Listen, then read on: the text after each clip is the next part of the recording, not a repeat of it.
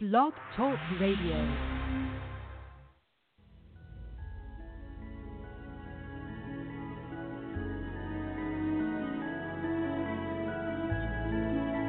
It's Rebecca Mader here, Zelina, the Wicked Witch of the West, and you are listening to Once Upon a Fan podcast. Enjoy, because it's wicked!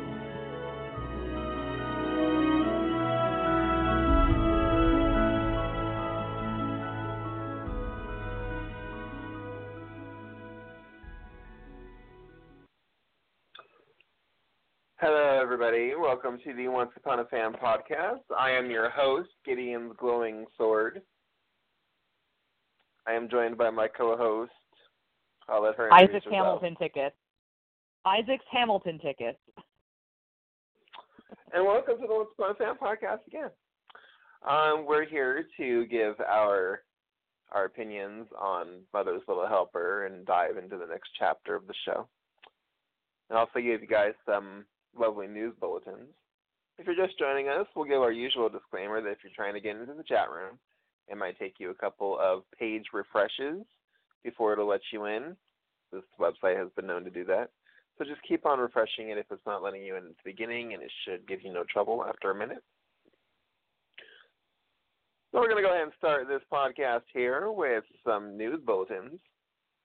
I don't know why I'm talking like this, to be honest with you. Anybody who's listening to the show for the first time is like, is this guy for real? So we still don't really have any word on a renewal, but we did get some insights into what to expect for the end of the season in a new interview with Adam Horowitz, Eddie Kitsis, Josh Dallas, Jennifer Goodwin, Jennifer Morrison, and Lana Parrilla. It's a lot. And they gave that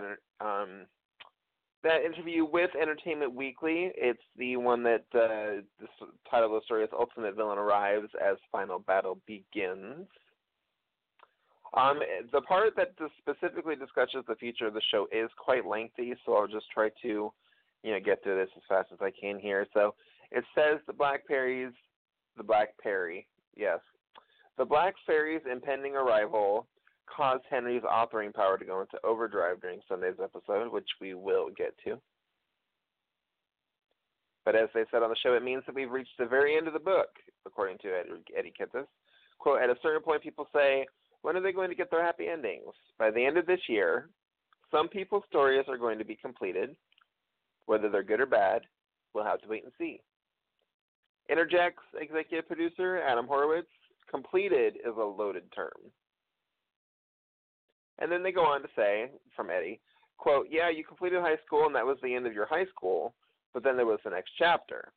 For us, we feel like after 6 seasons, there's a chapter of people's lives that we're ready to wrap up, but there's a big future, like with anybody, and a transition. We're excited if we get an opportunity and a season 7 to show everyone that. So that kind of lets us know. I mean, it kind of keeps in line with what has already been discussed in public from ABC executive Channing Dungey, what Adam and Eddie have said in the past, and in other interviews as well, what some of the actors have commented on. So I mean, it just sounds like something's coming to an end. However that's going to happen, who knows? But I think it's what's really interesting about this last quote that we got from Eddie is that he specifically said that they were excited if they get an opportunity in a season 7. They still don't know. We still don't know. It's very frustrating. It is. I mean, I know there's a lot of factors in play for any decision when it comes to renewing or canceling a show, and I am not at that pay grade. I don't work for the studio, so I definitely don't have any understanding of what goes into making a decision like that, so I can't speak on it. I would imagine that they would like to make a decision about it just as soon as we would like to know about it, you know what I mean? Because from a business standpoint, it'd probably be a good idea to know whether or not you're moving forward with a production that, allots several $1 million worth of your entertainment production budget every year out of your production schedule. So, yeah, I really hope that we get an answer soon. Ashley and I were discussing Isaac's Hamilton tickets and I were discussing before the podcast started that that, upfronts for the following season are coming up in May. If you're not familiar with that, it's basically when all the networks get together with all the advertisers, and it gives them a presentation on what programming they've got coming, what's new, what's returning, things of that nature, so that the advertisers buy the advertising time, which in this case means commercials, and that's what pays for the show to be on the air. That's coming up soon in about a month. So we would hopefully know at least by the upfronts, or they would make an announcement at the upfronts whether or not it's coming back. Keep in mind as well, this is something else that Ash and I were getting into before the podcast started, that you may be hearing about the Writers Guild possibly striking if you follow any entertainment news channels. I'm sure you've seen that story at least once. You may be wondering, if you're not familiar, what exactly that means. What that basically means is that the people who write the shows would strike because they need to be making more money for various reasons that you can find online. And if they go on strike, then that means there's nobody to write the shows, which means that there's no TV, which means the most likely thing that will happen, just in case you're curious about the end result of that, is we're probably going to see an influx of reality shows, because those don't require writers the same way. So that's what happened last time. Happened. I remember, when was the last time the writers went on strike? That was in 2000 and... It was like 2002, 7? I think. No, it was later than that, because I was in college. I remember because we were talking, because Grey's Anatomy was trying to happen, and it was weird. Yeah, it was back then, because I remember that all of the seasons of shows were shortened, including like Desperate Housewives, because that was still on the air. So yeah, it was sometime around then. But yeah, that is what happened last time. So you may, if you're listening to this, you may be familiar with that. You may be young enough that you don't have any idea what I'm talking about. You can obviously do your Googles and go ahead and figure that out. But yeah, they pretty much go on to say in this interview here at Entertainment Weekly, they got comments from Lana Parrilla, which are interesting. She said, everyone's a bit baffled by the whole concept because we don't really know what that means, and as actors don't really know what that means. We know that the story is coming to an end, but we don't know how it's ending, and I think what's unknown is also what's so scary about it. So I think that's very interesting, too. From what Jennifer Goodwin says, it sounds like, we all kind of figure that Snow and Charming, if the show were to get renewed, that they would not be back on a regular basis. Because she said that Snow has been contemplating this entire season as a return to normalcy. I think she's really, really ready to have a daily routine and some peace and quiet. She's prepared for a bit of boredom. I think it would do her some good. Charming also said that he is super focused on the fact that, let me see, what did he say? Quote, he's so focused on the final battle and trying to deal with his own guilt of knowing that this was going to happen and maybe not taking steps before to prevent it for Emma's life, but then also realizing at the same time that if none of this happened, Emma wouldn't be who she is. So I think he's just super focused on that. I don't think he's actually really thought about that or let that sink in. So yeah, that's interesting. And then at the end of it, Jennifer Morrison said, quote, everyone has a heightened sense of concern because this feels like a very dire situation, and it's starting to feel more and more like Emma's going to have to do this by herself because Snow and Charming are still in the sleeping curse, and they're realizing they're at the end of the book. They're like, what does that mean, the end of the book? Does the end of the book mean a happy ending? Does the end of the book mean she dies? Nobody knows what that means. We're going to get into that as part of our episode discussion here in just a moment. Before we do that, though, Ashley's going to give us a quick con update through the month of May, and then we'll have some other news bits as well real quick before we get into the discussion. Ashley, take it away. Thank you, Zach. First off, if you want to check out our convention list, keep in mind it's not definitive. You can find it at www.onceupon.com/convention. Looks like this weekend we'll be seeing Sean McGuire and Millie Bobby Brown from Once Upon a Time in Wonderland at the Indiana Comic-Con in Indianapolis, which will be going on the 14th through the 16th. Then Next weekend, we will be seeing C2E2 in Chicago, which also has Millie Bobby Brown. I mentioned her as young Alice, but you also might know her as Eleven from Stranger Things. She will be attending that event on Sunday only now due to filming for Stranger Things, which is exciting. A little disappointing if you wanted to see her on Saturday because that's always such a busy day, but, I mean, she still is going to be attending the event regardless, so that's always good. Also on that weekend in Barcelona, they will be having the Storytelling Con, where Lana Parrilla, Sean McGuire, Rebecca Mader, Colin O'Donoghue, Megan Ori, Beverly Elliott, and Faustina DeBato will be attending. That same weekend, again, the 21st to the 23rd, and I'm never sure if I'm saying this right, so any German oneers, feel free to tweet me, in Bonn, B-O-N-N, there will be MagicCon, and we'll see Emily DeRavin and Keegan Connor Tracy in Germany. The weekend after that is the Calgary Expo in Calgary, Alberta, Canada, where, again, Millie Bobby Brown will be attending, as well as Raphael Sabarge. The Canadian cons are always so fun. If you have a chance to, take a trip, take a long weekend and go see some sites and see the cons, it's great. I love Canada. Also that same weekend, though, our UK Onceers are in for a treat as Storybook UK 3 will be taking place in Blackpool. At this convention, we will see Emily DeRavin, Lana Parrilla, Rebecca Mader, Jared Gilmore, Robert Carlyle, and I stress this because Robert Carlyle doesn't do cons, so that is a real treat to go see him. Sean McGuire, Karen David, and Odette Fair, who plays Jafar this season, they are all confirmed for this event. Moving on into May, we have the next installment of the Creation Entertainment Presents Once Upon a Time.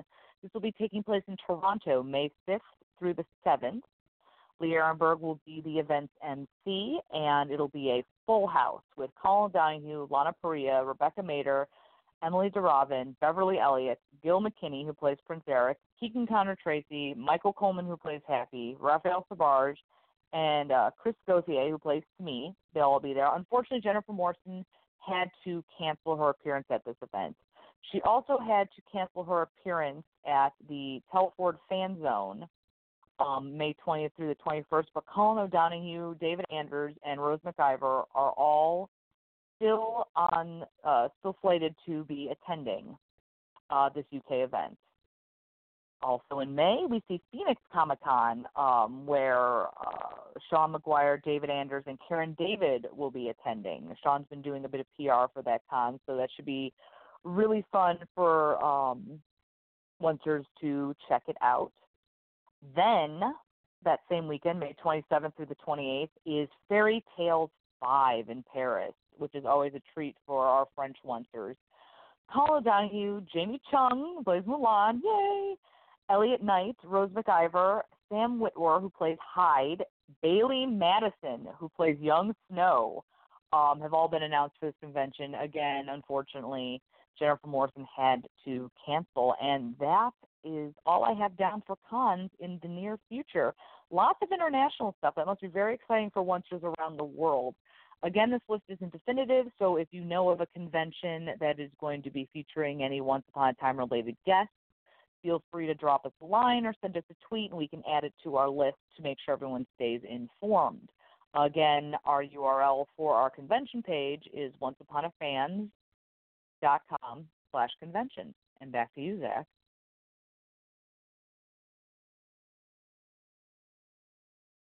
Yeah, make sure that you visit the website while you still can.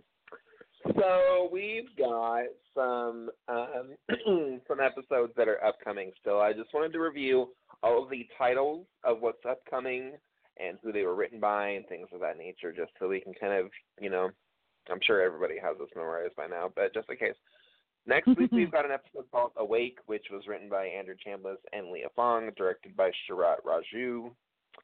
After that is Where Bluebirds Fly, written by David H. Goodman and Brigitte Hales, directed by Michael Schultz. That one is going to be an episode that's centered around Zelena. We're going to be flashing back to Oz and seeing the Tin Man and the Cowardly Lion for sure. Bex told me at the Comedy Not Conflict event that Sean McGuire threw at the Viper Room. Check our YouTube channel for that interview and more.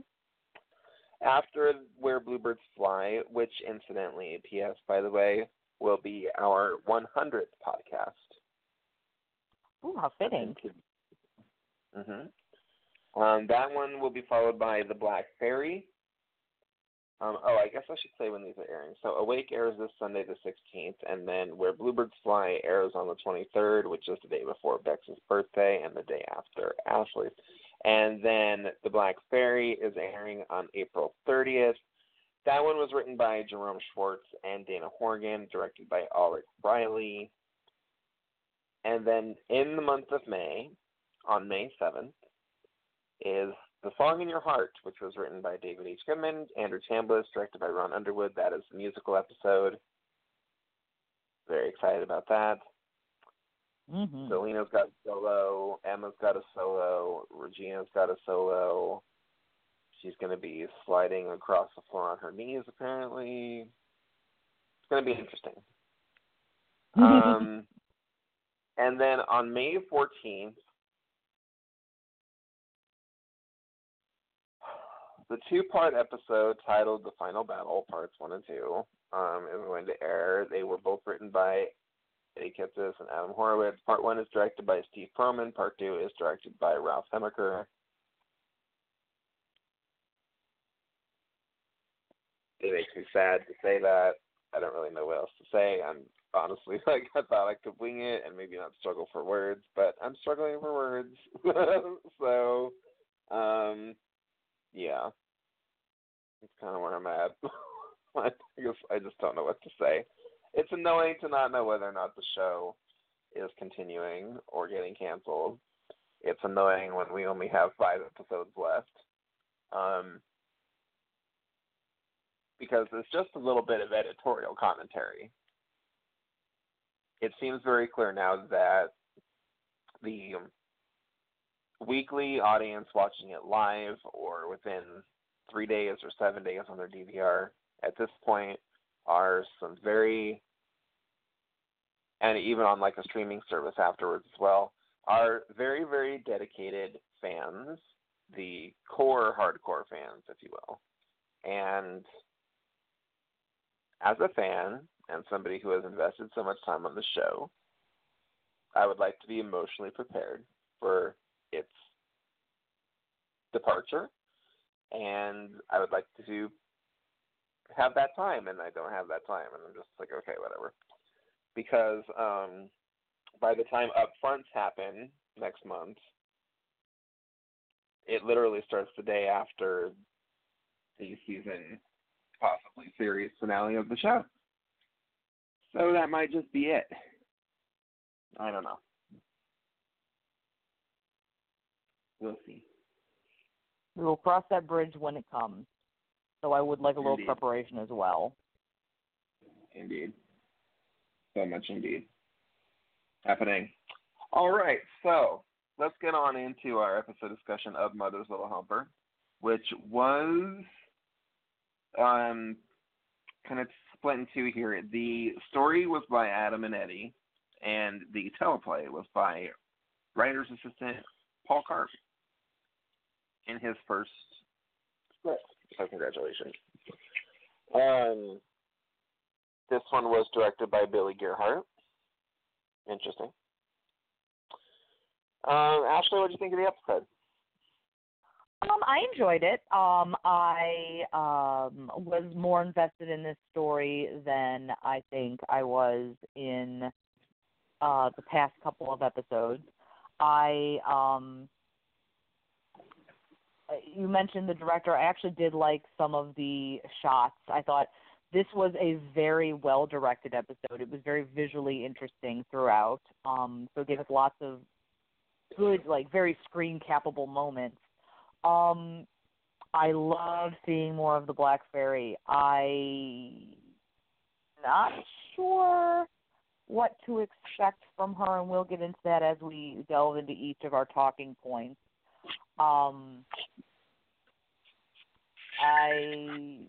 But now it really feels like things are kicking off, and I also feel like there's some points in the episode that I was maybe more invested in. We only got kind of a slight hinting at, but I feel very much like that was a setup for things to come. So I'm hooked enough to be like, okay, I'll be patient. I'll see how this unfolds and unfurls in upcoming episodes.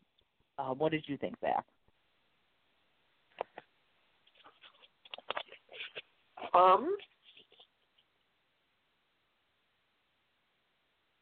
There were a lot of factors to it that called back to other things on the show, which we'll discuss in detail as we go over our talking points. There were a lot of things. Well, there was one kind of thing specifically that called back to a Disney film that we were just discussing last week, so I will discuss that too. I was more invested in the C story. The C story being Regina and Henry and what was happening there. We'll discuss that as well. And actually, I think we'll discuss that now because that leads back to our main talking point, or not talking point, but our first news bulletin when we were discussing the interview done with Entertainment Weekly, where we're talking about the end of the first book. So just to recap about what happened with that storyline. Get the minutes. So first Henry joined Regina down in the vault as she was trying to break the sleeping curse. P.S. by the way, I noticed how she mentioned that she had undone, the barrier at the town line, and she had gotten Dr. Doolittle out of a cage, which I thought was pretty funny. She had undone a bunch of stuff that the Evil Queen had caused. Everything except for the sleeping curse. Curse. There we go. Casting a sleeping curse is one thing, but breaking it. So at that point, Regina started giving Henry a list of ingredients, which it's funny because when she said she needed tongue of newt, then she goes, not the eye, tongue. And I was even thinking to myself, normally it's eye of newt. So, and I was literally thinking at the moment that she said not the eye. So I just thought that was, I appreciated that little bit of insight into the audience's thinking on the writer's behalf as that was happening. I thought that was perfect timing. They scripted that well. And she needed those things for her latest attempt to break the sleeping curse. But instead of Henry writing down the list of things that she needed, one of his eyes went all, white, like Bran Stark, and he started scribbling gibberish. And then later on, he woke up and didn't know what he had done. So Regina took him to the mental ward of the hospital, hello, Nurse Ratched, to ask Isaac what was happening in a return appearance by Patrick Feischler. Eventually, I'll learn how to say his name. I'm sorry, sir, if you ever hear this. I apologize. Isaac will tell her what's happening, but only if he gets set free with a sports car, a place in New York, and to which Regina counteroffers, by the way, that she would drive a sports car over his head until it was squished like a pumpkin, which made me laugh. And he said, freedom, sports car, Big Apple, and since you're making this so difficult, Hamilton tickets. Which was fairly funny. Very, very today, very hip, very modern, very now, very happening, very chic. It was a joke that would appear on the runways of, Fashion Week in Paris and on the pages of Vogue. It was very today. And then Regina and Henry went to leave, so Isaac blurts out that Henry's author powers are taking over and that his trances will get more frequent and more intense, but he won't say more until his demands are met. So at the end of the episode, Regina and Henry meet Isaac at the town line with a minivan. No Hamilton tickets because, quote, no magic's that powerful. No kidding. And he tells them to look at the book. So Henry flips to the end and realizes that it's the final chapter. It's the end of the story. And Isaac says that the Savior fights the final battle at the end of the book, and no one wants to be around for that. Shout out to the Easter egg as well, the license plate on the van, which is WED 1901. Tabs expire in December of 2015. WED would be Walter Elias Disney. He was the author before Isaac took over. and he was born in December of 1901.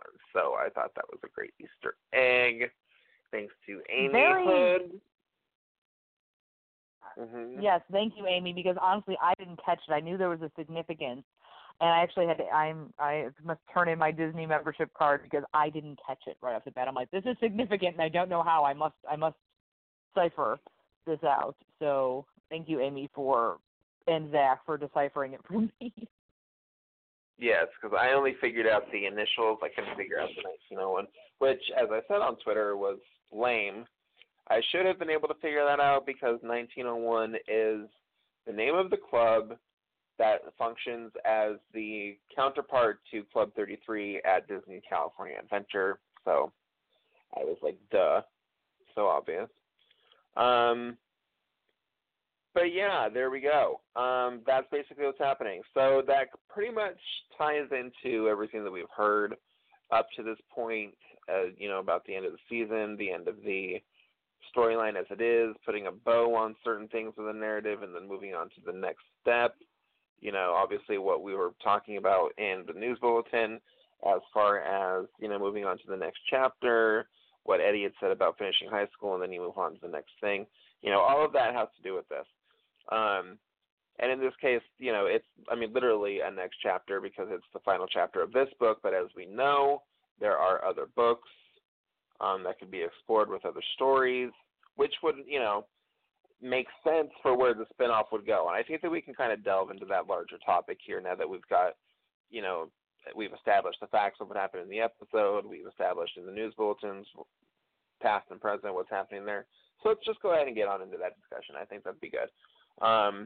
So clearly, the idea for a season going forward would be to explore a different version of Once Upon a Time, another one of the books, volume 2, so to speak, putting an end to maybe, from what I can tell, at least, maybe the feeling that I'm getting, and I may be wrong here because there's nothing really to base this off of, but it seems like now would be a time to put a bow and kind of put an end and close the book on the fairy tale side of Once Upon a Time and maybe focus on another genre that still has ties to things going on in the Disney universe.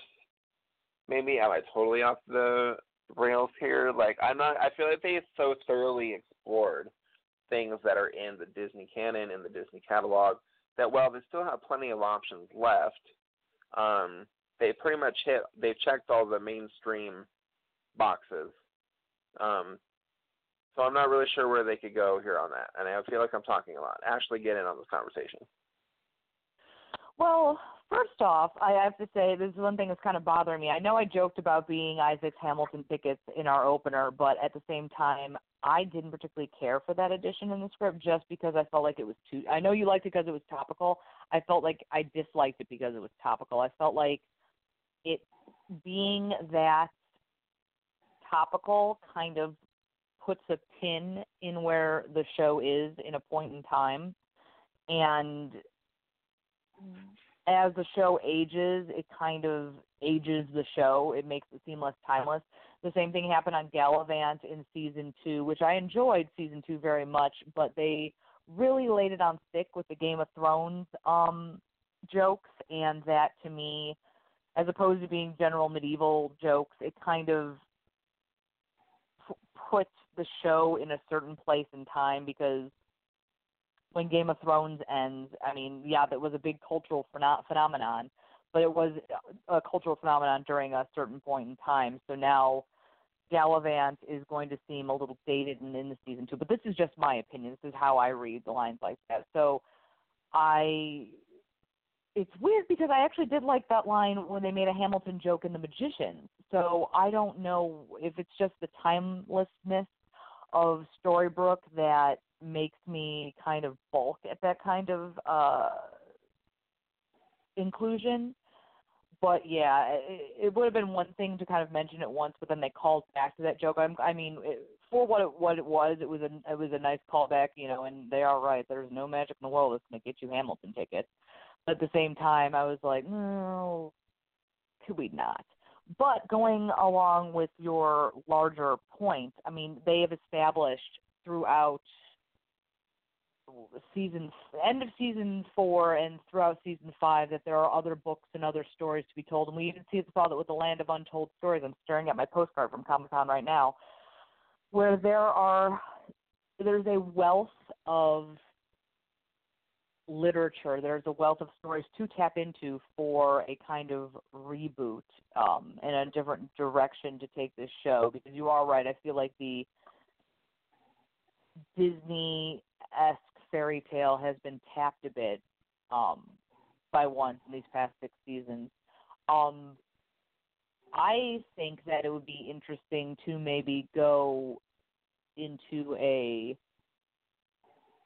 Wizard of Oz path. And we are having a Wizard of Oz episode this season, so that could be a good setup, like a backdoor kind of pilot for a reimagining, and hopefully if that happens, we can bring back Ruby and Dorothy, because I want to see more of them for obvious reasons. And that would also be, with Zelena, that would be a link from one chunk of Once Upon a Time to another as well. This was the part that I had mentioned in my brief over recap, whatever you want to call it, of the episodes, where I felt like I wanted to see more of this with the author powers kicking in, and what does this mean that we're at the end of the book. And obviously they're setting it up now, just kind of sprinkling it into the story so they can spend more time fleshing it out, as opposed to trying to introduce it and flesh it out in the same episode. So while I'm like, no, I want more, give me more, I'm glad that they're taking it a bit more slow, so it's not a huge info dump in later episodes. I don't know, what do you think, Zach? Did you like having the sprinklings now, or would you have rather had more focus on it? Sorry, more focus on what? The author powers kicking in. Oh no, sorry, when you asked the question, the one word that you had said when you were asking, broke up, and I was like, more focus on, what'd she say? She would have preferred more focus on what? I was like, what? That's kind of where I was at with this episode, because I feel and the reason why is because looking at it from an audience point of view, which, could, if you wanted it to, it could bleed over into the screenwriting realm as well, if you chose to see it that way, I suppose. But looking at it as a fan of the show, it seems to me like with the renewal still unannounced and not knowing if the show is going to move, forward or not, then it makes sense, as far as I'm concerned, that you would maybe want to spend a little bit more time. For me as an audience member, I would rather see a resolution to the foundations of the mythology of the show, and kind of wrapping up those loose ends and making it maybe a little bit more clear what the limitations are, what the responsibilities are, what the future can be going forward in the event of something happening like a book ending.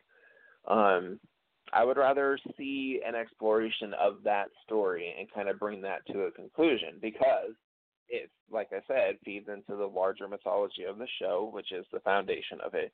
Something that we always asked from season 1, really, was who wrote the book. And even then, once we found out that there was an author, I saw people tweeting to Adam asking if there was an illustrator as well, which I thought was interesting. Ooh. I think I think that had been in relation to page 23 specifically, but I digress. So yeah, I feel like since that's such a huge topic of the show and something that obviously has a big part to play in the overall story, and it did have a part to play in the story, You know, I would rather see that as an audience member. And like I said, you can kind of maybe have that bleed over into the screenwriting part of it if you want to, because if I was writing it, and this is just me, you know, that I would want to explore that for the character. So, and that's just me. Not everybody has that same point of view. People write their shows however they want. I'm not telling anybody how to write or anything. I'm just saying what would work for me, what my personal preference would be. As a fan. So there it is. That's what I think. And I was a little. And now, having said that, I want to make sure that I don't sound like some kind of, you know, ungrateful fan or ungrateful brat or something who's like whining about whatever, because I'm fully aware of the fact that it's very likely that this was set up for something that's going to be happening not only in the following episode, but I have a feeling that this is going to have a part to play for the rest of the season. So, you know, that's just my personal feeling on that. I feel like they're really going to carry the whole Henry author happy ending, full closure book thing, all of those aspects. I think that they're going to bring those to a close. So I do feel like this is just the beginning of the end. And maybe we'll get an exploration of all that mythology. Maybe I'm jumping the gun and sounding like a jerk while I'm doing it because I'm being critical of the writers. Who knows? Sorry, guys. I don't mean to sound that way. Like they ever listen, but if you do. So yeah, that's my, God, I talk so much. When you bring up Henry as a writer and the authorness, I guess, of him, I'm glad that that's something that was introduced that hasn't been forgotten and has been brought back continuously, and has gotten more exploration. Oh, excuse me. Oh, I lost my thread. Oh, no. Oh, God, I had a really good point in that. Crud. You want to come back to it? I will come back to it because now I damn it, I had a really good point about Henry being the author, and now I'm completely blanked. No worries. Okay, we'll come back to it. We'll come back to it. Absolutely. So, yeah, it was about Henry's author powers. Just go back to that place in the conversation.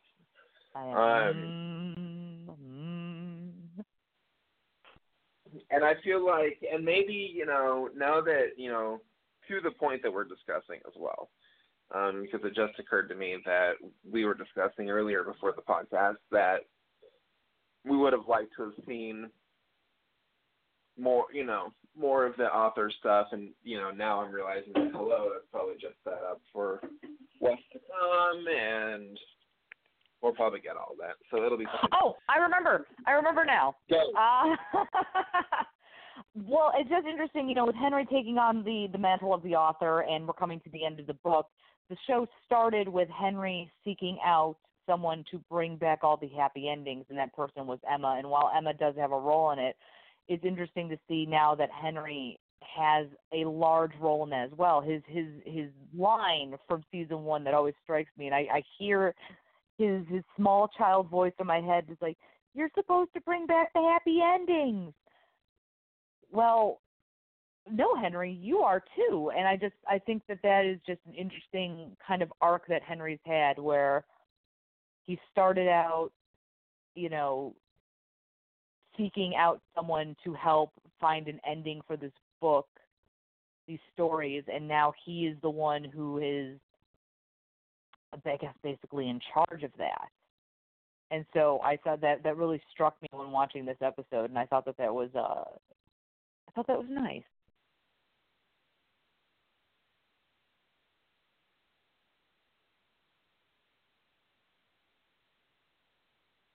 What do you think, Zach? Talking with the mute button on. I thought that, I think that that's a good point. It is very, very full circle, which I definitely appreciate as well. It ties back to season 1 and the first episode of the pilot in a lot of different ways. When you said that you could hear Henry's little voice saying you're supposed to bring back the happy ending, I can hear that too. I can actually hear little Jared saying, you should know better than anyone because you're in this book. It's crazy to think that he's like almost a grown man and this is where we're at. Okay. Time just keeps on slipping into the future. Anyways, moving on. So the next talking point, we have a couple of directions we can go from here. We can go into the flashback, which is directly related to what was going on with Emma and Gideon, or we can briefly explore what was going on with Hook, and then get into the other stuff. Your call. Let's do Hook really quick, because I feel like there wasn't a lot going on with him in this episode, but I did like it was very piratey. Like, I liked seeing Blackbeard again. I liked that it was, like I said, piratey. It was just, Hook wasn't... He tried to bargain with Blackbeard as a pirate would, and while I felt like his bits in this episode didn't add that much, it was kind of like, well, what's Hook up to? I thought it was very sly how he kind of tricked Blackbeard, and he was like, well, Blackbeard, mate, you're cheating as well, and you know what, I enjoyed that. I think it's very interesting that we've gone back to Neverland. And they did have that little explanation there, because I saw some folks on my Twitter timeline who were like, well, wait, didn't all the Lost Boys go back with what did we call them in season 3? The Never-Vengers? When they finally all, oh God, that was so great in season 3. You guys remember that? When season 2 ended and that damn pirate ship at San Diego Comic-Con, and I distinctly remember waiting in line to get those damn pins and just the trailer going, and it was that bass drop when the ship went into the portal. Like, sorry, I'm reminiscing here, but it was just, that just always makes me so happy, because that was the point when I realized how ass deep I was in this fandom. But anyway, I digress. But there was I guess, some fans who had brought up, well, didn't all the Lost Boys come back on the Jolly Roger when they came back from Neverland? They had that line in there, well, these are the Felixes of the group, the ones who were still loyal and didn't really jive with the whole going to Storybrooke type of thing, and they stayed. So I appreciated having that line of explanation in.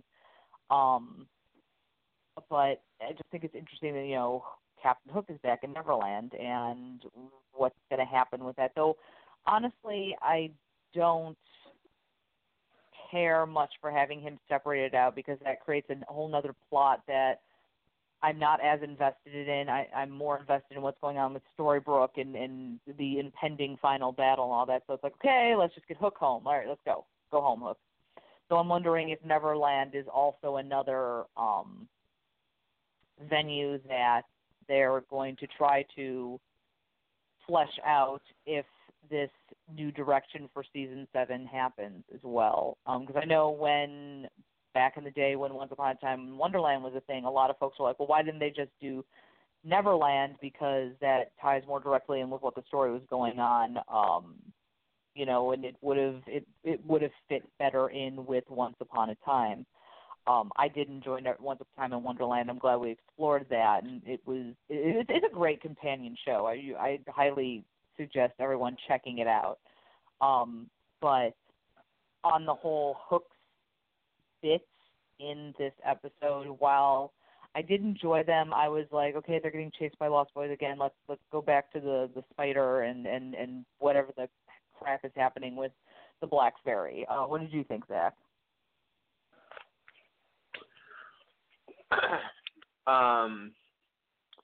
It was very piratey. The irony is never lost on me that when they put Hook and Blackbeard together, Hook is basically running around with the cartoon version of himself, as far as the costume is concerned. That always just tickles me.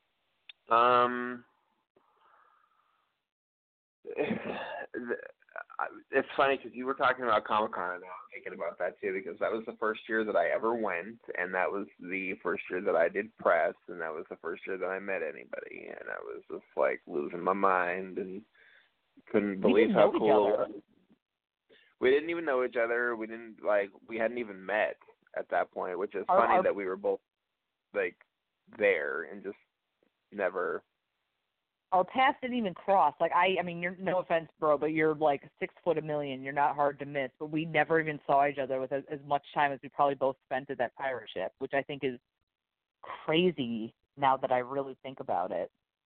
It really is, because I literally, like, when I wasn't, like, for all of the days that I was there, I kept getting in line for the pins because I wanted all of them, like, all of them. Which is why it was all the more tragic several months later when I was moving and somehow those pins were lost. Yeah, I don't think I've ever told you that. Yeah, they were lost along with my replica of Granny's room key and Emma's sheriff badge. Yes, those things were lost immediately after Enchanticon. So, you know. Sad trombone. I'll never let go, Jack. I'll never let go. So, yeah, I thought that it was interesting that I have notes about this part of the episode. So let me just go into those. So when he arrived at the bar to gamble with Blackbeard and find his way home to Storybrooke, I was like, okay. And then Blackbeard didn't want Agrabah jewels, and Hook offered the Jolly Roger in exchange for a magic bean. And then here's the note that I wrote. I said, Hook just told Blackbeard that he's gambling the ship because he's separated from the woman he loves and she is in danger. To which Blackbeard replied, same woman as last time.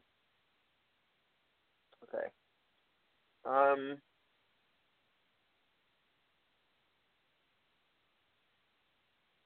What's a nice way to say this?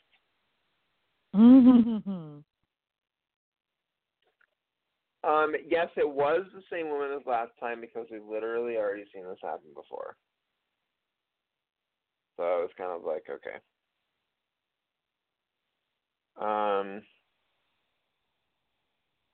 Yeah, I didn't, yeah. I'm going to leave it at that. Let's see. Blackbeard recommended that next time Hook should get rid of the woman. I took great delight in saying, yes, I agree. She should get rid of him. Yes. Blackbeard beat Hook at the game and then won the Jolly Roger, so they went out to the docks. And then, surprise, the Jolly Roger's in Storybrooke. Blackbeard has to get there if he wants the ship. Hook has to go with him. Quick note, Blackbeard has 6 aces in his deck. And then Hook made the portal and they jumped. And then they arrived in Neverland and the Lost Boys were chasing them. And Hook called Blackbeard old man, which was funny because Hook's like 300 years old. And then Blackbeard knocked him out and then stole the dinghy and rode away, and they're yelling at each other, and the Lost Boys showed up, and Hook ran really, really quickly down that beach. I did take note of that. So, I mean, overall, so that's just a quick recap. I just want to make sure that, we're all on the same page. We all remember exactly what happened. I'm sure we do. It was only 2 days ago, but just in case, that's where we are. So, to me, I'm like, okay, like this is par for the course. There's angst at the end of the story. Like we have to keep the two lovers apart because they can't be happy and in love and be lovers if there's still angst and drama and we're not at the end of the book yet. So we have to separate the lovers so that they can't be such lovers. And then by the end of the show they'll be lovers again and she'll be in a wedding dress. All right, well. Hello, lava. Lava. Hello, Lava. So, It reminds me of that's a Mystery Science Theater episode, Joe Bourgeois at the Memory Break, where they're making fun of public access television, and they have Pearl singing the "When loving lovers love, it's loving lovers love." That's what that sounded like. Exactly. Loving lovers loving. So that's where we're at. And then, yeah, I was just like, okay, like, let's just hurry. Can we hurry and get this part over with? I don't understand why he's in Neverland. I feel like it's just a way of, I mean, what's a nice way to say this?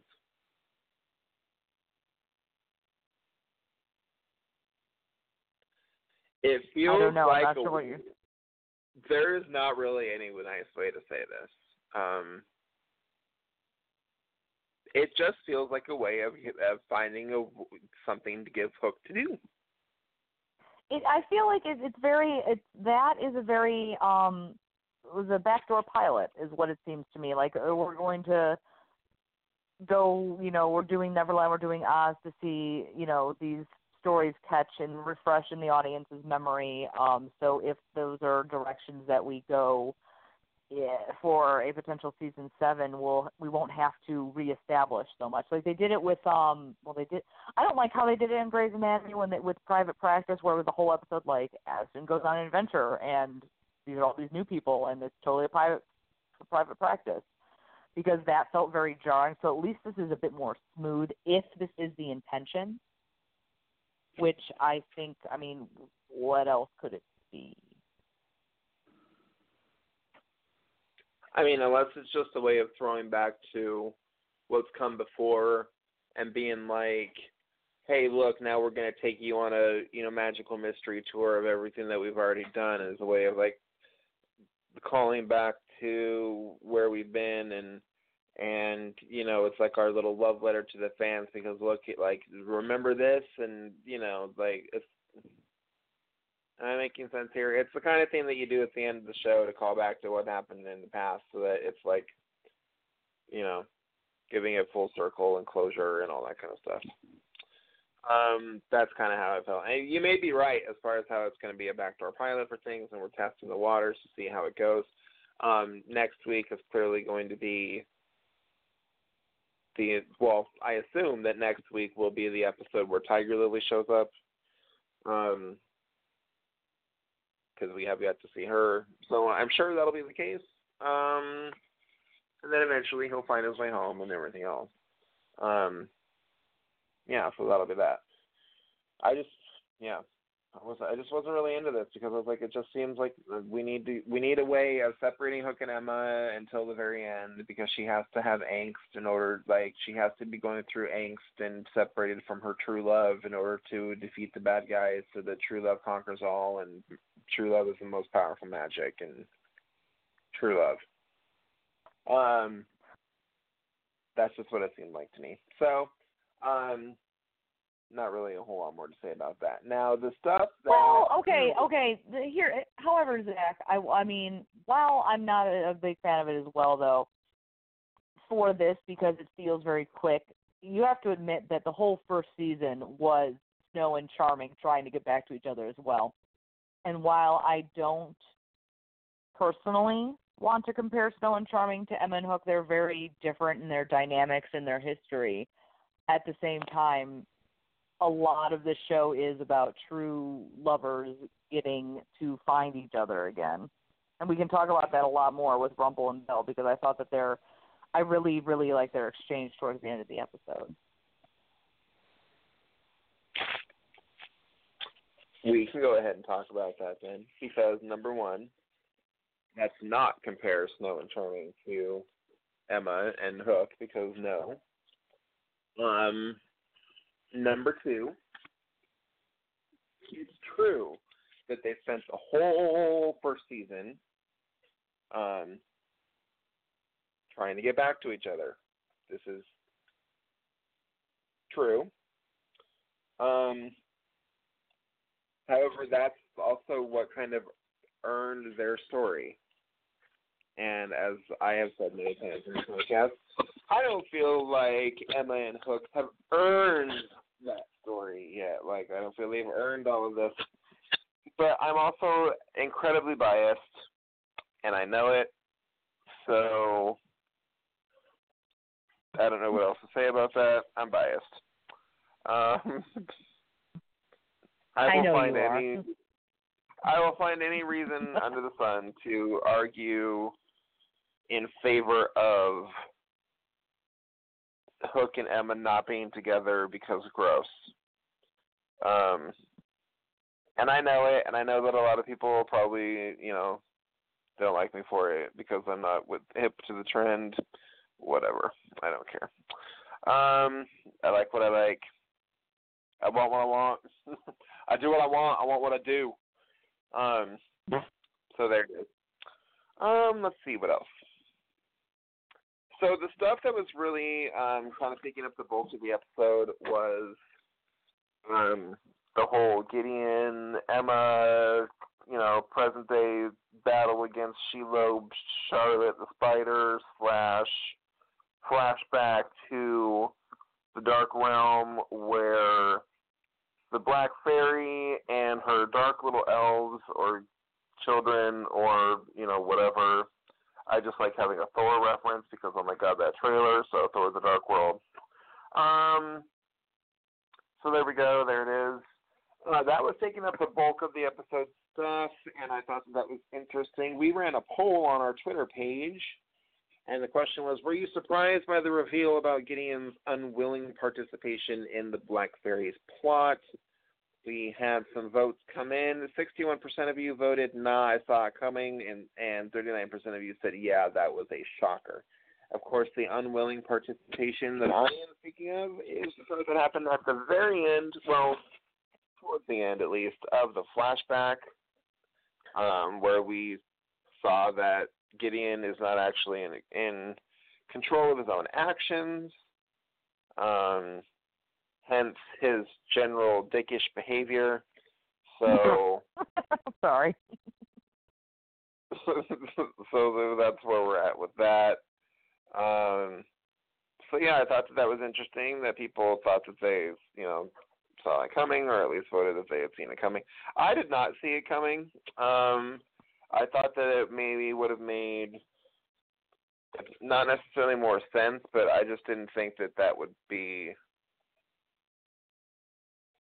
something. I thought that it would be kind of maybe more important to Gideon's character and his arc if he was doing it all of his own free will, because then that would make sense to me. Like it totally if the Black Fairy was clearly horrible to him in the Dark Realm, then that's one thing, and I can see that. But really, I don't see any reason why she would be treating him like crap when he was first in there. So it doesn't necessarily make sense to me that he would have a reason not to like her, and therefore, why would he ever even know that he is not? That was my big thing, actually, is because the whole crux of what was going on between Gideon and the Black Fairy and his resistance to her was that he knew that he had other parents out there. And I was just like, well, how does he know that? Why does he know that? Why would, if she's claiming to be his mom, why would he ever think, you would think that what would have happened was that he found out that he had other parents out there, and then she found out that he found out, and then that's when she took his heart to control him into doing whatever because he realized, I don't know. Am I overthinking this? I don't know if overthinking is the right word, but to me, it struck me very much that the Black Fairy was someone who is just incapable of love. She wants to control her child and have them be obedient, as opposed to have a child love her and be obedient because they love and respect her. She wants fear as opposed to love. Because there's something really off with her. She's just not really playing with the full deck, I don't think.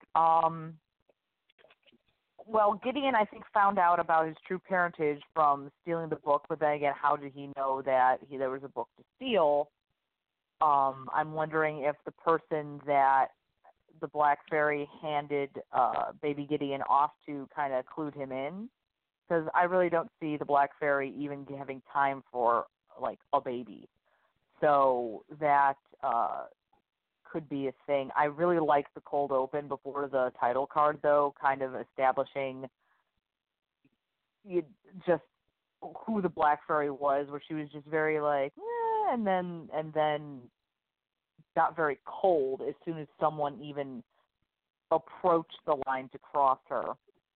I do feel that showing the event that Gideon had described to Rumple in the clock tower with, leaving the cell door open and having him choose to be a coward or a hero, I felt that showing that kind of lessened the impact of the story, because the way he told it was very chilling and left an impression on who the Black Fairy was. But then, when we saw it was like, okay, we know how this is going to end. We've already seen it. Why are we showing it again? It was brought up only a few episodes ago, so it should be fresh in our minds. I would have preferred for us to jump more to the 28-year-old Gideon and having him, remember the friend, having the friend remind him of the event and being like, oh, okay, that had happened, and it would just have made it more chilling.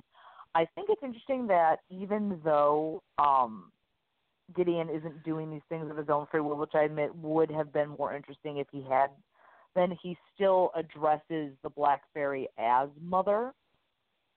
There's just this control thing happening where he's been abused into obedience almost, where it's,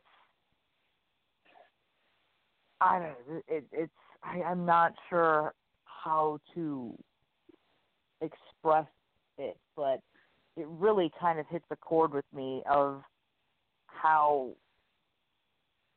much of a whammy she did put on him, because she didn't have control over him when she sent him out to go do her bidding in her mind. He, just did it.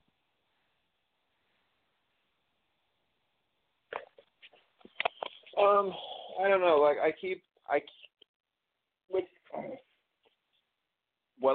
The things that I was, were having, an issue with, and the things that I was kind of getting confused about, which was, this was one of them, is that because it's funny you mentioned the teaser that came before the title card, because I was like it literally ends with her throwing the book away, and then somehow mysteriously it popped up again,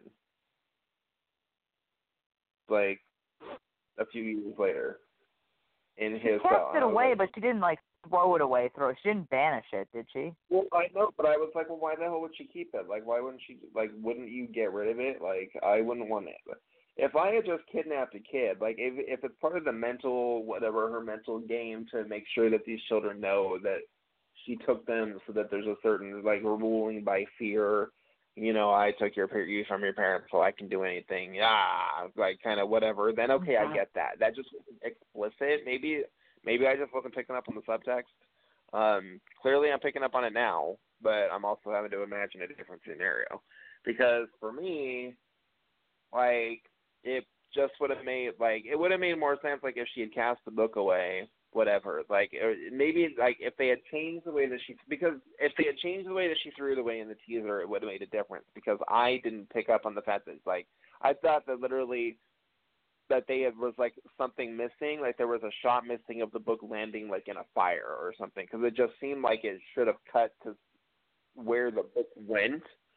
So when it didn't, I was like, okay, well, she just got rid of the book, that, problem solved. Wasn't sure how they were going to fix it, put it all together still, but I was like, all right, cool, the book is gone.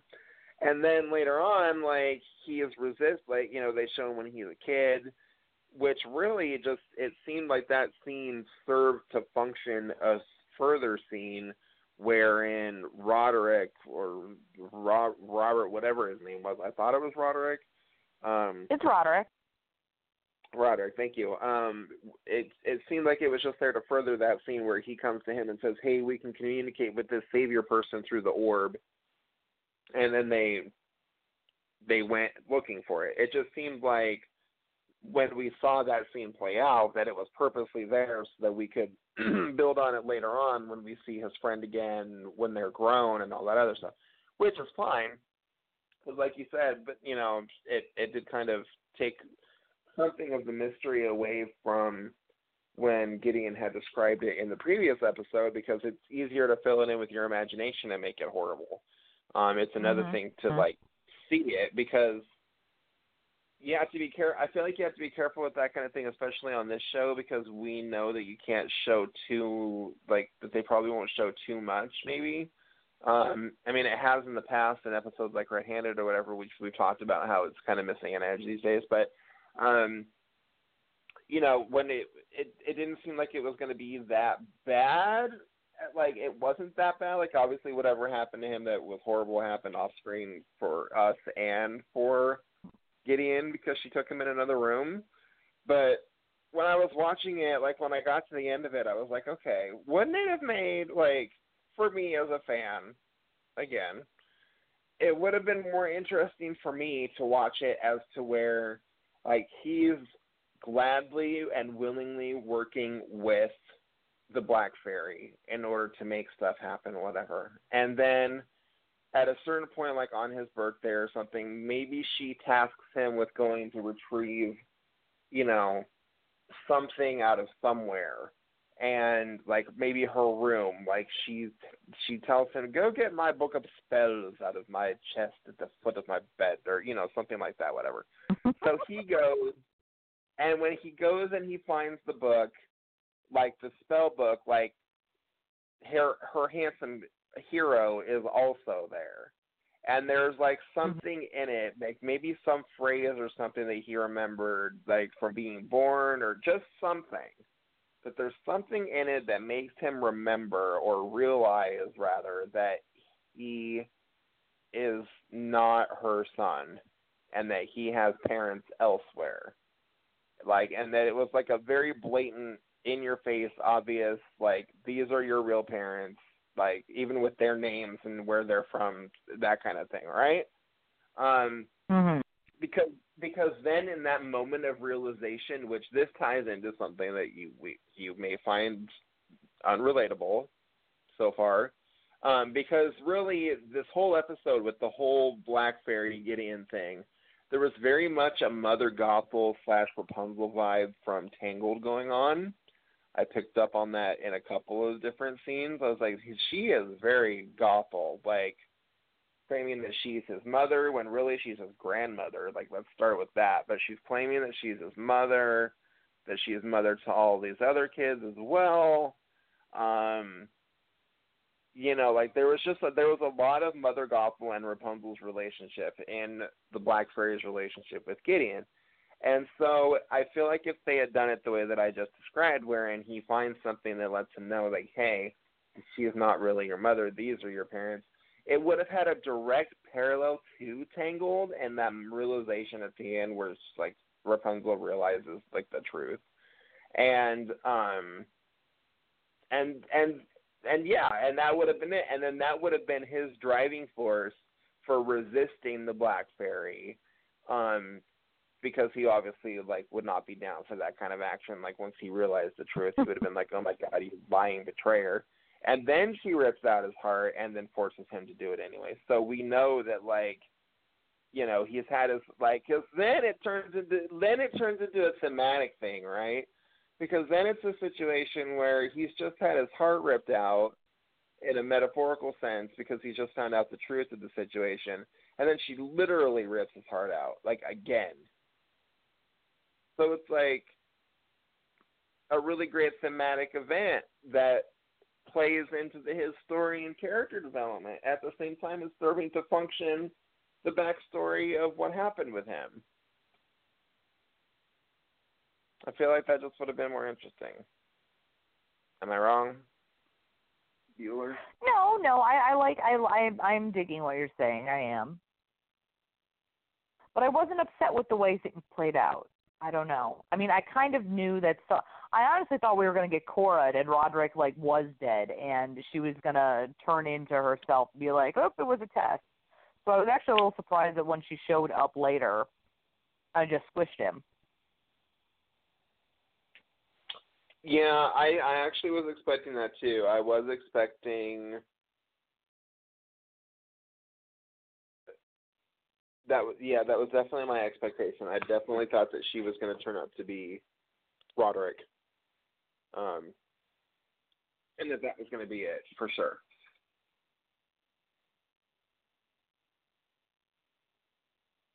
So I was happy when she did not poof. Or when he did not poof, right? That made me happy. I was like, how delightful. What do you think about Jamie Murray's portrayal as the Black Fairy? I'm digging it, though I kind of expected a little more. I expected to be more, like, frightened of her in this episode, like, to be more creeped out by her, where she's very, affably evil. Admittedly, I haven't watched the most recent season of The Walking Dead, but from what my coworkers who are obsessed with it are describing of Negan, he's very jovial, and he's like, yeah, this, that, and the other. And that's kind of the vibe I got off of Jamie Murray's Black Fairy, where she's so sickly sweet, but we haven't seen her mean side yet. It's all been kind of implied, and I would have liked to have seen more of a tinge of that in this episode, since this is establishing her more. But I think, or rather I'm hoping, that because we haven't really seen her, haven't seen the happy mask slide away to the true monster underneath yet, when it does happen, it's really going to knock us out. So I'm hoping to see that in upcoming episodes. What do you think?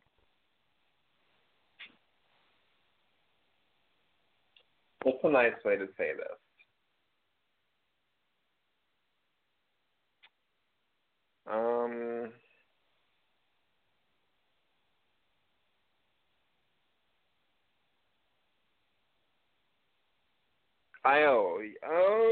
Yeah, I think that's a metaphor that I can make work.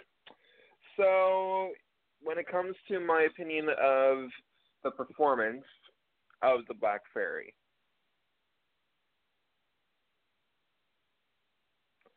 there's a little more.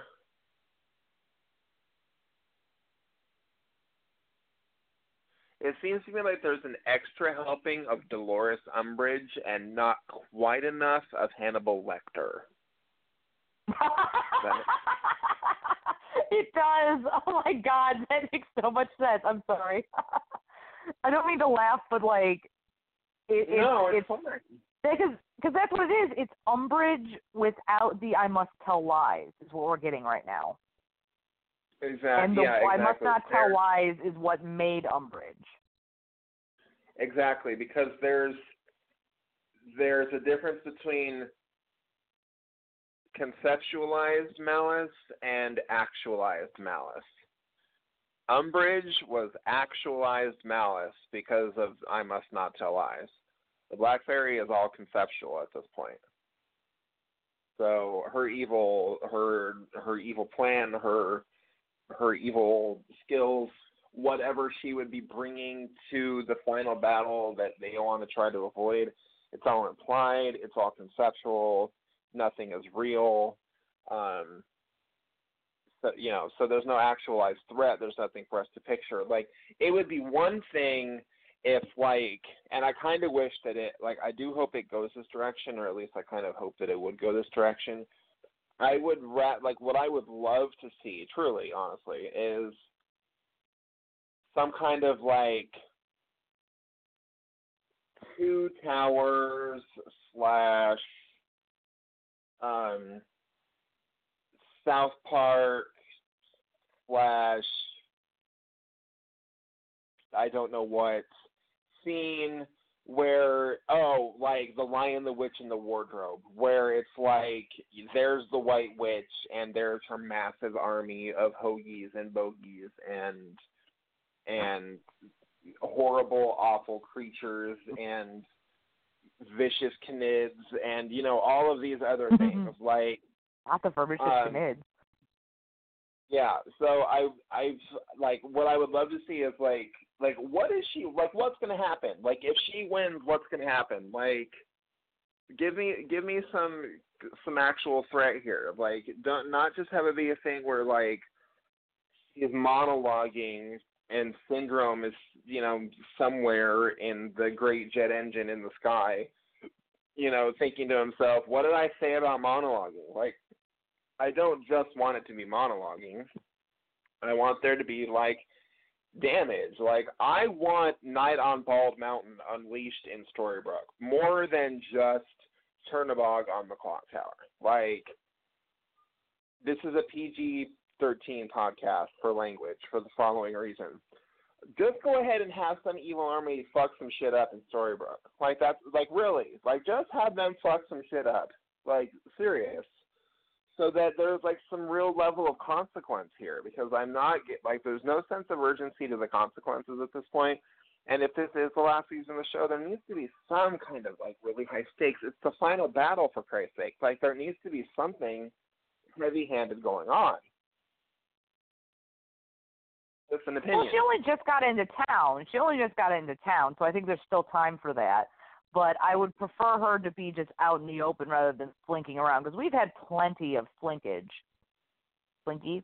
Well, like, I would have loved to have seen a scene where, like, follow me, right? I'm going to take you on a trip. So, at the beginning with the Tyler card, she hands the baby over to the woman who honestly kind of looked and sounded like she should have been in Salem.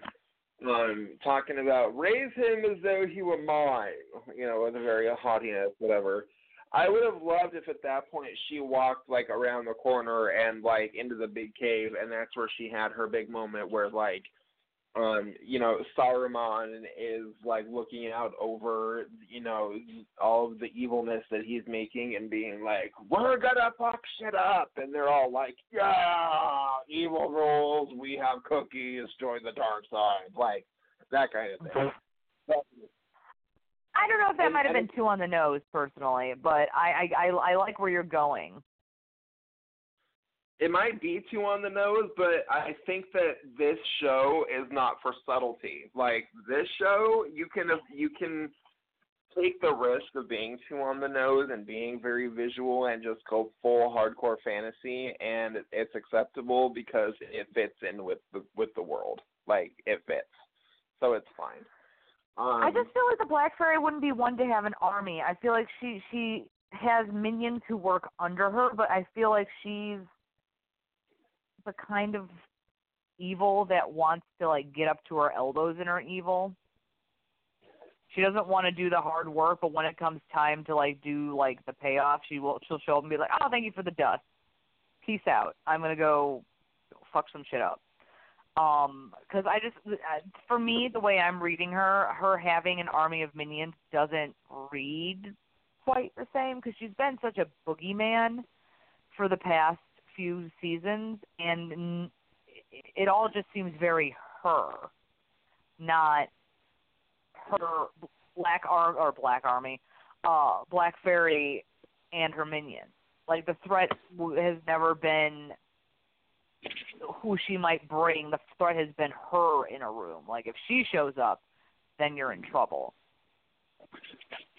Which is all well and good, but like again, like why? Like everybody comes to town, like, because here's what I'm getting so far, right? And again, she just got to town.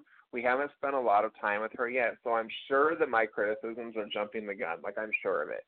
Like, I'm sure that somewhere on some level, if any of the writers are hearing this right now, they're probably like, you fucking jackass, we haven't got to that point yet. You're criticizing stuff that hasn't happened yet. You're a total moron. Shut up. Okay, but maybe that's earned. But in the meantime, let me just say this. Like, we've had plenty of people come to town saying that they're the next biggest, baddest thing, and they always end up getting shot down. And so what I'm getting right now out of this, and again, this may change, but I'm getting a very real underminer from the Incredibles feeling off of her right now, where it's a thing of like, look at me and all of my evil badness, I'm going to fuck shit up. And everyone's just standing there like, girl, Literally, the woman in with the red hair and the hat, she literally said that last week. So, like, you're going to have to do better than that at this point if you want us to be trembling in fear. Like, we have shit to do. We have grilled cheese at Granny's on the pot right now. It's going to be ready in 5 minutes. Like, you know what I mean? So, again, it may be jumping the gun. I'm sure that I am. I'm sure the writers hate me. Sorry, guys. But, you know, at least I'm proving that I know how to tell a story, right? Can we do that? Yeah. So yeah. Let's see what else.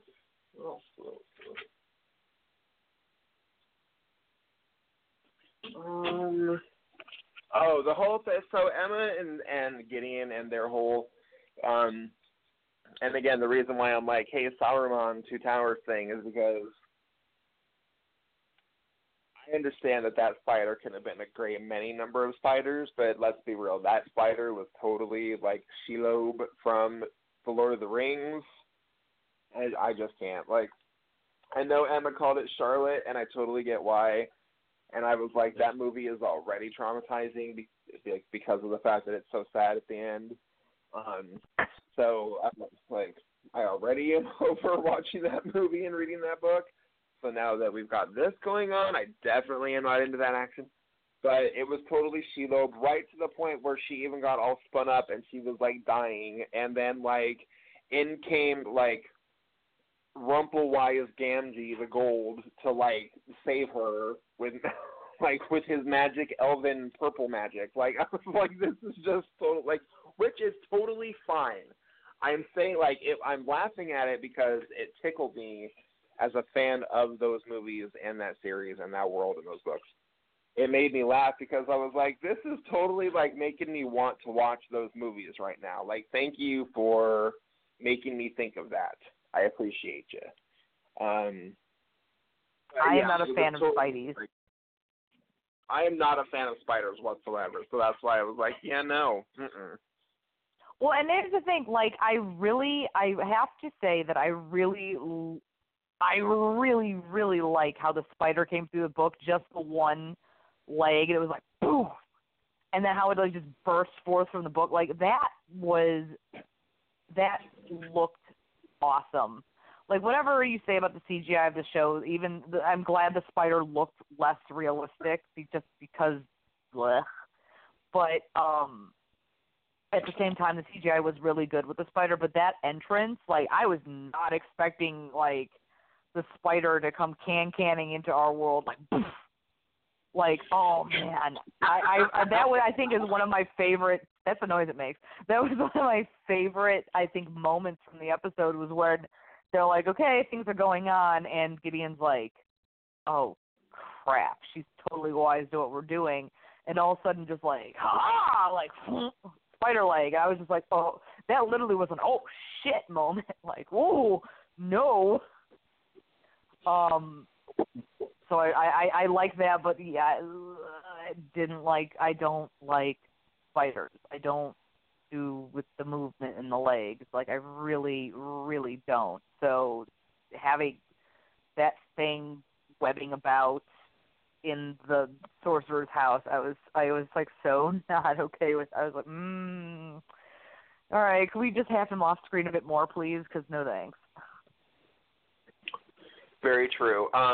One quick thing that I just realized I didn't say when I was making my point about Mother Gothel and the whole realization of, like, the whole parallel to Tangled thing.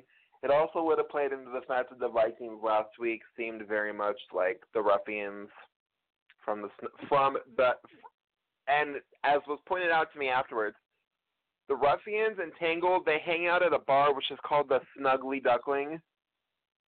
I really feel there was a missed opportunity here. So anyways, going back to your point about the spider, I loved it when the spider also came canning into the world out of the book. I was confused about where the door went and why it was there. I was like, apparently we're just leaving portal doors open in places. That's fine. Cool. Well, wasn't it like a thing? Didn't they say, like, you can come back and visit to Anna and Elsa when they went through, or did I make that up in my head?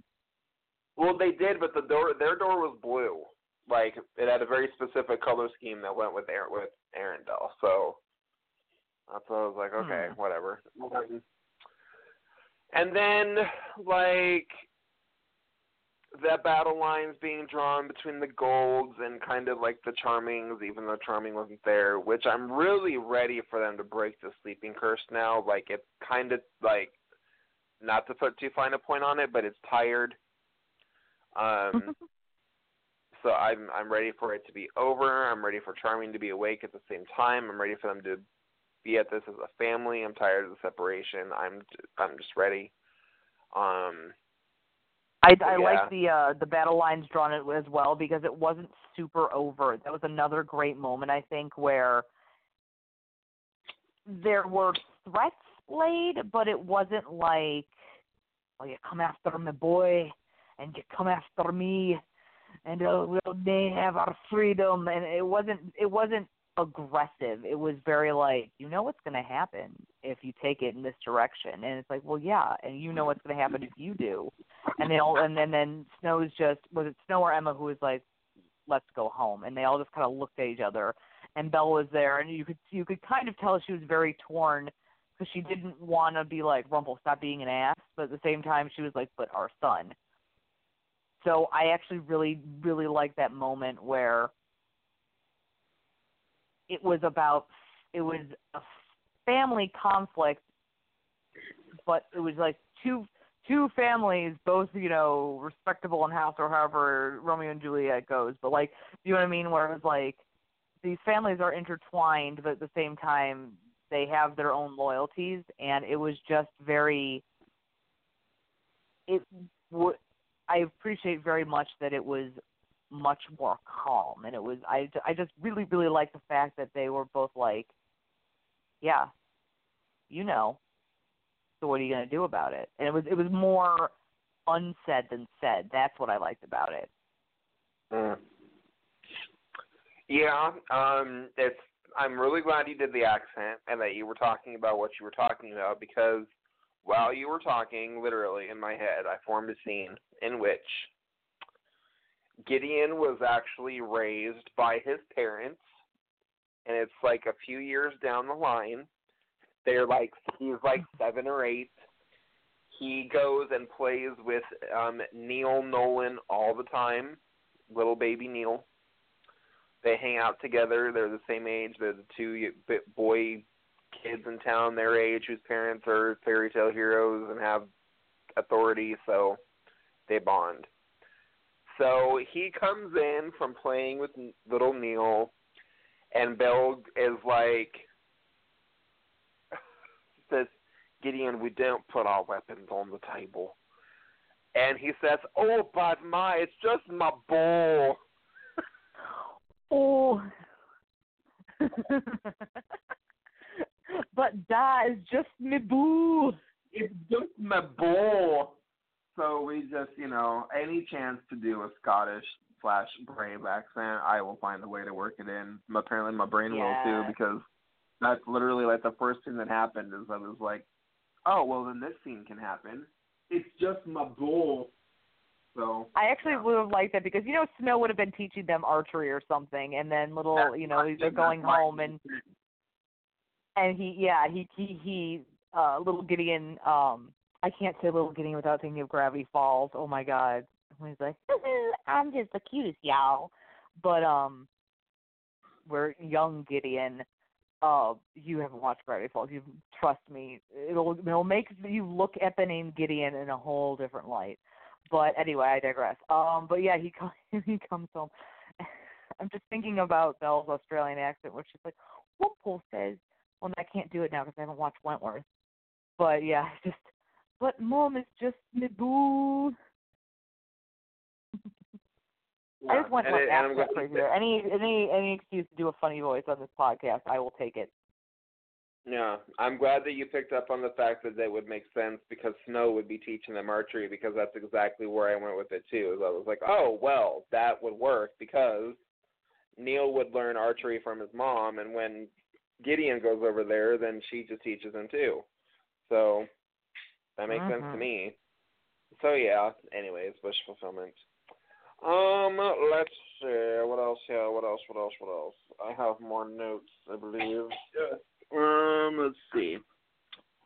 Well, with Gideon, his whole kind of like turn where no, you need to help me kill the Black Fairy, but JK, I was just, I betrayed you.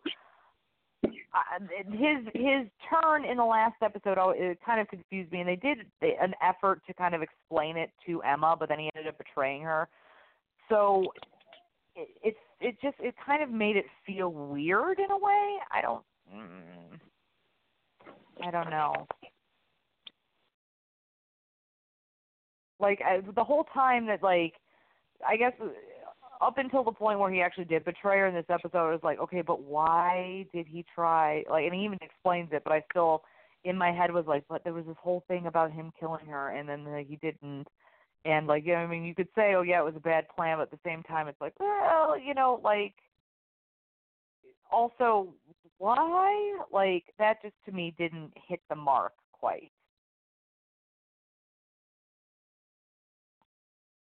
You know what I just realized is that isn't it so funny that we have commented in the past about how the only remaining branches of Henry's family tree that we didn't know were Charming's dad and Rumpel's mom, and now this year both of those things were answered. That is true. Can someone please, my birthday is coming up, make me a Henry family tree. I need it, like with little pictures of everybody. And all dotted lines crisscrossing. I need it in my life. But yeah, you're right. Like, I mean, we've got grandparents and great-grandparents on both sides. Yeah, like we have a very steady, traceable family tree on both sides, like, for a while. I'm going to write it out tonight. Oh, my God. Like, really, like, Henry's great-grandparents are Peter Pan and the Black Fairy. And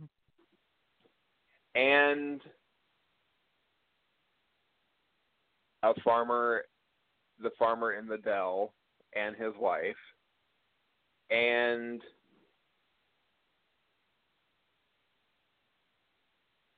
King Leopold and Queen Ava. Those are all technically Regina, if you want to start getting a little squiggly. My grandma mom.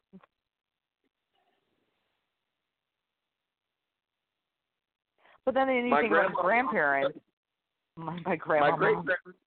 My great grandma mom said that she'll curse you if you don't leave me alone. Yeah, there's an argument on the playground. And then his grandparents, or you have the Queen of Hearts as one grandparent, and then obviously you have Snow White and Prince Charming as another grandparent, and the Rumpelstiltskin and Belle as another set of. This kid has grandparents coming out the yin yang. I just realized. And then his step great aunt is the Wicked Witch. No. But is she a great aunt? Yeah, because Regina is his step great grandmother. Because Snow White. But she's also his regular step aunt though too, because of the whole adoption thing. Well, no, that's what makes him the step. Oh. No, I don't know. That makes her the step great. Because technically, Regina is his ma, so Zelina is his aunt, as well as being his great aunt. So she's his adoptive aunt and his step great aunt. At the same time, yes. Yish. They're going to be paying Archie Harper for the rest of their lives. Okay. I want Thanksgiving. Here's one thing that I will say about the Black Fairy and her story and what's going on here. There were 2 instances where she said the word dearie. there was one instance where she said the word coward.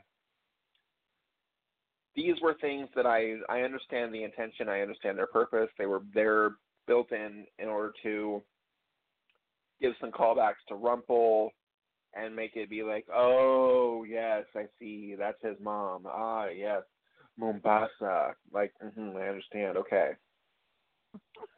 The reason why it felt a little hollow and fell a little bit flat for me, just for me, is because those things didn't feel earned, because she, as far as we know, clearly, and there was a question about this that I saw online too that I never actually saw a resolution for, which is that she was never around when he was a kid in order for him to pick up on those habits from her.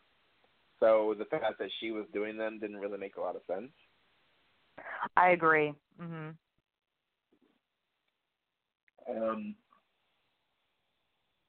So like I say, I understand why they were there. I understand its function and its purpose in the story and the script in this episode. I get it. It just didn't seem to work for me for that reason. It wasn't earned. You can't connect those two characters because they didn't really know each other and have a relationship, as per what has been said. Now, there was a debate that I saw online about, I guess, something that maybe that she had said in one of these episodes about Rumpel or to Rumpel, and how that is a direct contradiction to what Malcolm, the grown-up Peter Pan, said in one of the Neverland episodes. But I'm not sure if there's a contradiction or not. I never actually saw confirmation of that or resolution to the question, so I don't know. Was it regarding the fact that Malcolm, because I feel like I saw the same conversation, was it regarding the fact that Malcolm had mentioned that he saw Rumpel as a babe, as like the squealing, I saw the same convo, squealing pink whatever is what he said, and then was Malcolm present for the birth? How did Malcolm shack up with the Black Fairy? I want to know, but I feel like the episode of the Black Fairy is probably going to tell us. I hope the hell it does, because, oh my God. I don't get that at all. Like, she must have been drinking. Well, I mean, Malcolm wasn't always. I mean, we saw him when he was a young man as Peter Pan, so we wasn't always a Malcolm. Like, and then his basically screwing up his life kind of screwed himself up. Yeah, but at the age that they knew each other, he would have been only a few years younger, and I just don't. True. Get it. I don't get it. So yeah, she doesn't seem the type of person who would be like, "Hey, human, let's get it on," and oh look, I'm having a baby. Like, I don't know. Unless he thought he was going to get something out of it. True. Let's see what else. P.S. I didn't know that fairies could have babies. I'm wondering if that makes, the whole Black Fairy being Rumpel's mother really, really, really puts his, not only his hatred of fairies, but the whole, fairies being nun things, like, it and it just makes it, more interesting. Like, there's one, I love the fairies on Once Upon a Time, and I really, that's one thing I want to explore more, is just, the whole hierarchy thing of fairies and how the blue fairy got to be, the big cheese and have, the power to tell Tinkerbell off. But obviously there was something that happened that made the black fairy, go to her realm. And I think it's interesting that diamond dust to make fairy dust can be mined not only by dwarves, it can be mined by children. So, I mean, the fact that it doesn't, because it's enchanted diamonds, right? I just think it's interesting that she found a way to do that again. P.S. I totally got Sarah Jessica Parker Hocus Pocus vibes when she was swooping in with the baby, like, come little children, total vibes in that opener. Yeah, very much. So,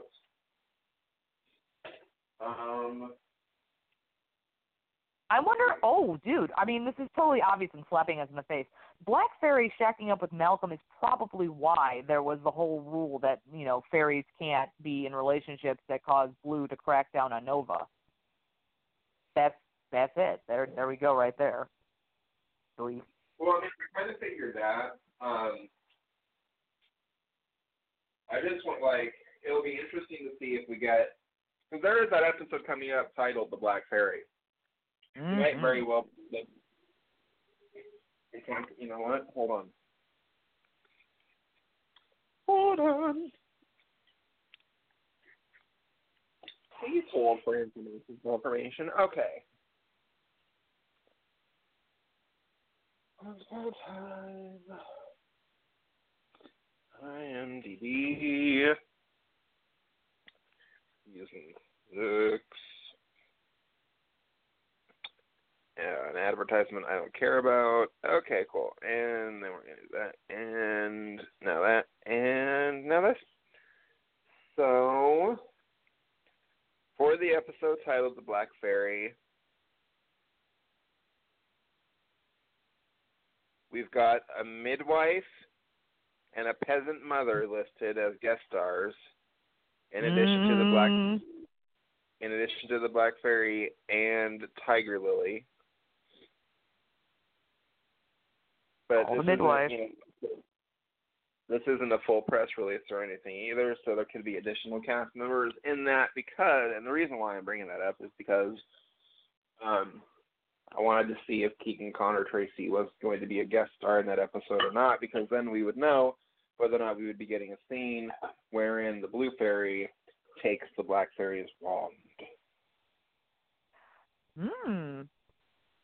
I mean, I feel like she was filming more than just what we saw. Like, I feel, and I could be wrong, I could be misremembering, but I feel like she had mentioned in the past that she was filming in the dress. But I don't quote me on that because I'm not sure that I'm right.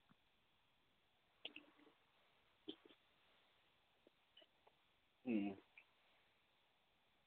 knows? I'm excited to see, though.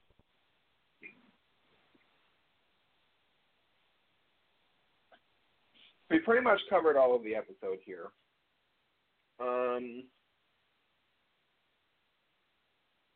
Yeah, I don't really have much else to say. So, yeah. What about the promo for next week? Oh, yes, let's discuss. So, the promo for next week shows that Snow and Charming are given the opportunity to change time. Change their feet. And apparently, from the looks of it, find Emma early. From the looks of it, when she's still a kid, like a little kid. And in so doing, never breaking the curse and leaving everybody trapped forever. Which I find interesting because I'm like, is this another Back to the Future situation where they're going to go to, Storybrooke of the past to talk to Gold while he's still cursed? Because he's there with the longer hair, so we know that it's at that point. Are they going to go to Storybrooke in the past and they're, past Storybrooke versions are going to be there? David's going to be asleep in a coma and Snow is going to be walking around every day bumping into Regina outside of Granny's, volunteering at the hospital. Is that all going to be happening? I don't know. Some interesting implications with the promo. I mean, I don't know if I like them going back and messing with things. I mean, obviously, I don't think it's going to stick, but at the same time, I'm like, don't do it, bro. Well, yeah, me too, because I'm like, if you guys, find Emma now and the curse is never broken, you're never going to have your other kid. So, there's that. That's a thing.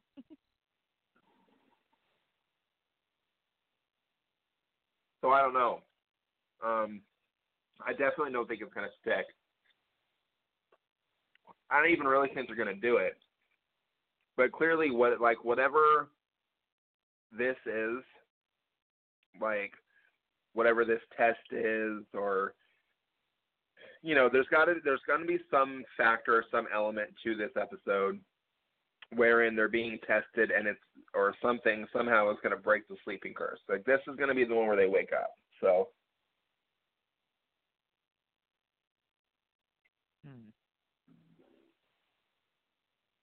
I mean, it's called Awake. Right. No, I'm just thinking about it all and wondering if the Black Fairy's going to, like, show up. Like, if it's all going to be, like, in their heads, like an illusion, they're going to think that they did it. And the Black Fairy will show up and be like, nope, sorry, sucks for you. I'd be really upset if they did that to us. That's really cheap. That is... I don't think that is very compassionate towards your audience. And, yeah, I think that might be a step too far. We'll see. What else? God, we only have 4 left. Like, if that, the Oz story, the Black Fairy episode, the musical, and the end.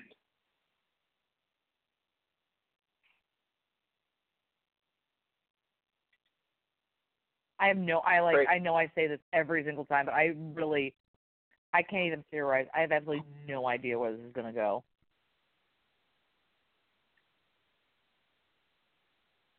Especially not with some of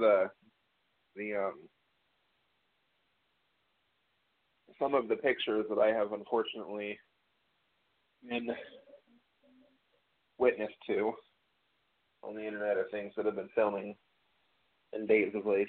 So, which is weird because I've managed to avoid filming pictures, but I did see filming when I was in Canada, and even with knowing, like, seeing things, I'm still kind of like, all right, what the crap is going to happen? I have no idea. Well, I saw something that I'm pretty sure is like, it had a very, like, this is the happy ending kind of vibe to it. Mm. So I was like, how are we going to connect some other stuff that I've seen with where we are now to that?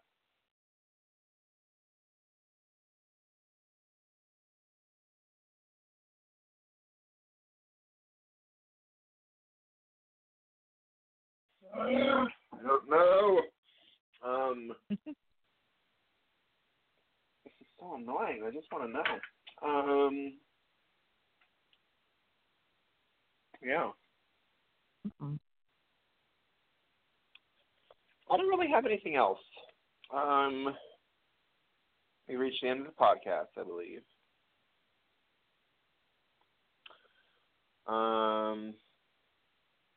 That Thor Ragnarok trailer is amazing. I will just say that. All right. So I think we're going to leave it here, friends. We're going to end this one a little bit early because we have reached the end, and I don't want to drag it on out. So thank you very much for listening, as always. Thank you for your continued support of the podcast. We will be back next week on Tuesday here on Blog Talk Radio at 5:30 Pacific, 6:30 Mountain, 7:30 Central, and 8:30 Eastern. So go ahead and tune in then. We will have all the latest news updates as per the usual, and hopefully we'll be able to bring you some kind of news about a renewal. Everyone's fingers are crossed as far as just getting an answer one way or the other. And, yeah, so we'll see you guys next week. Stay tuned to our Twitter feeds and Once Upon a Fans with an S.com/convention for all the latest convention news. It's our most frequently updated page on the website. So we make sure that we keep that up to date for all of you. Yeah, that's pretty much it. Good night, everybody. Night.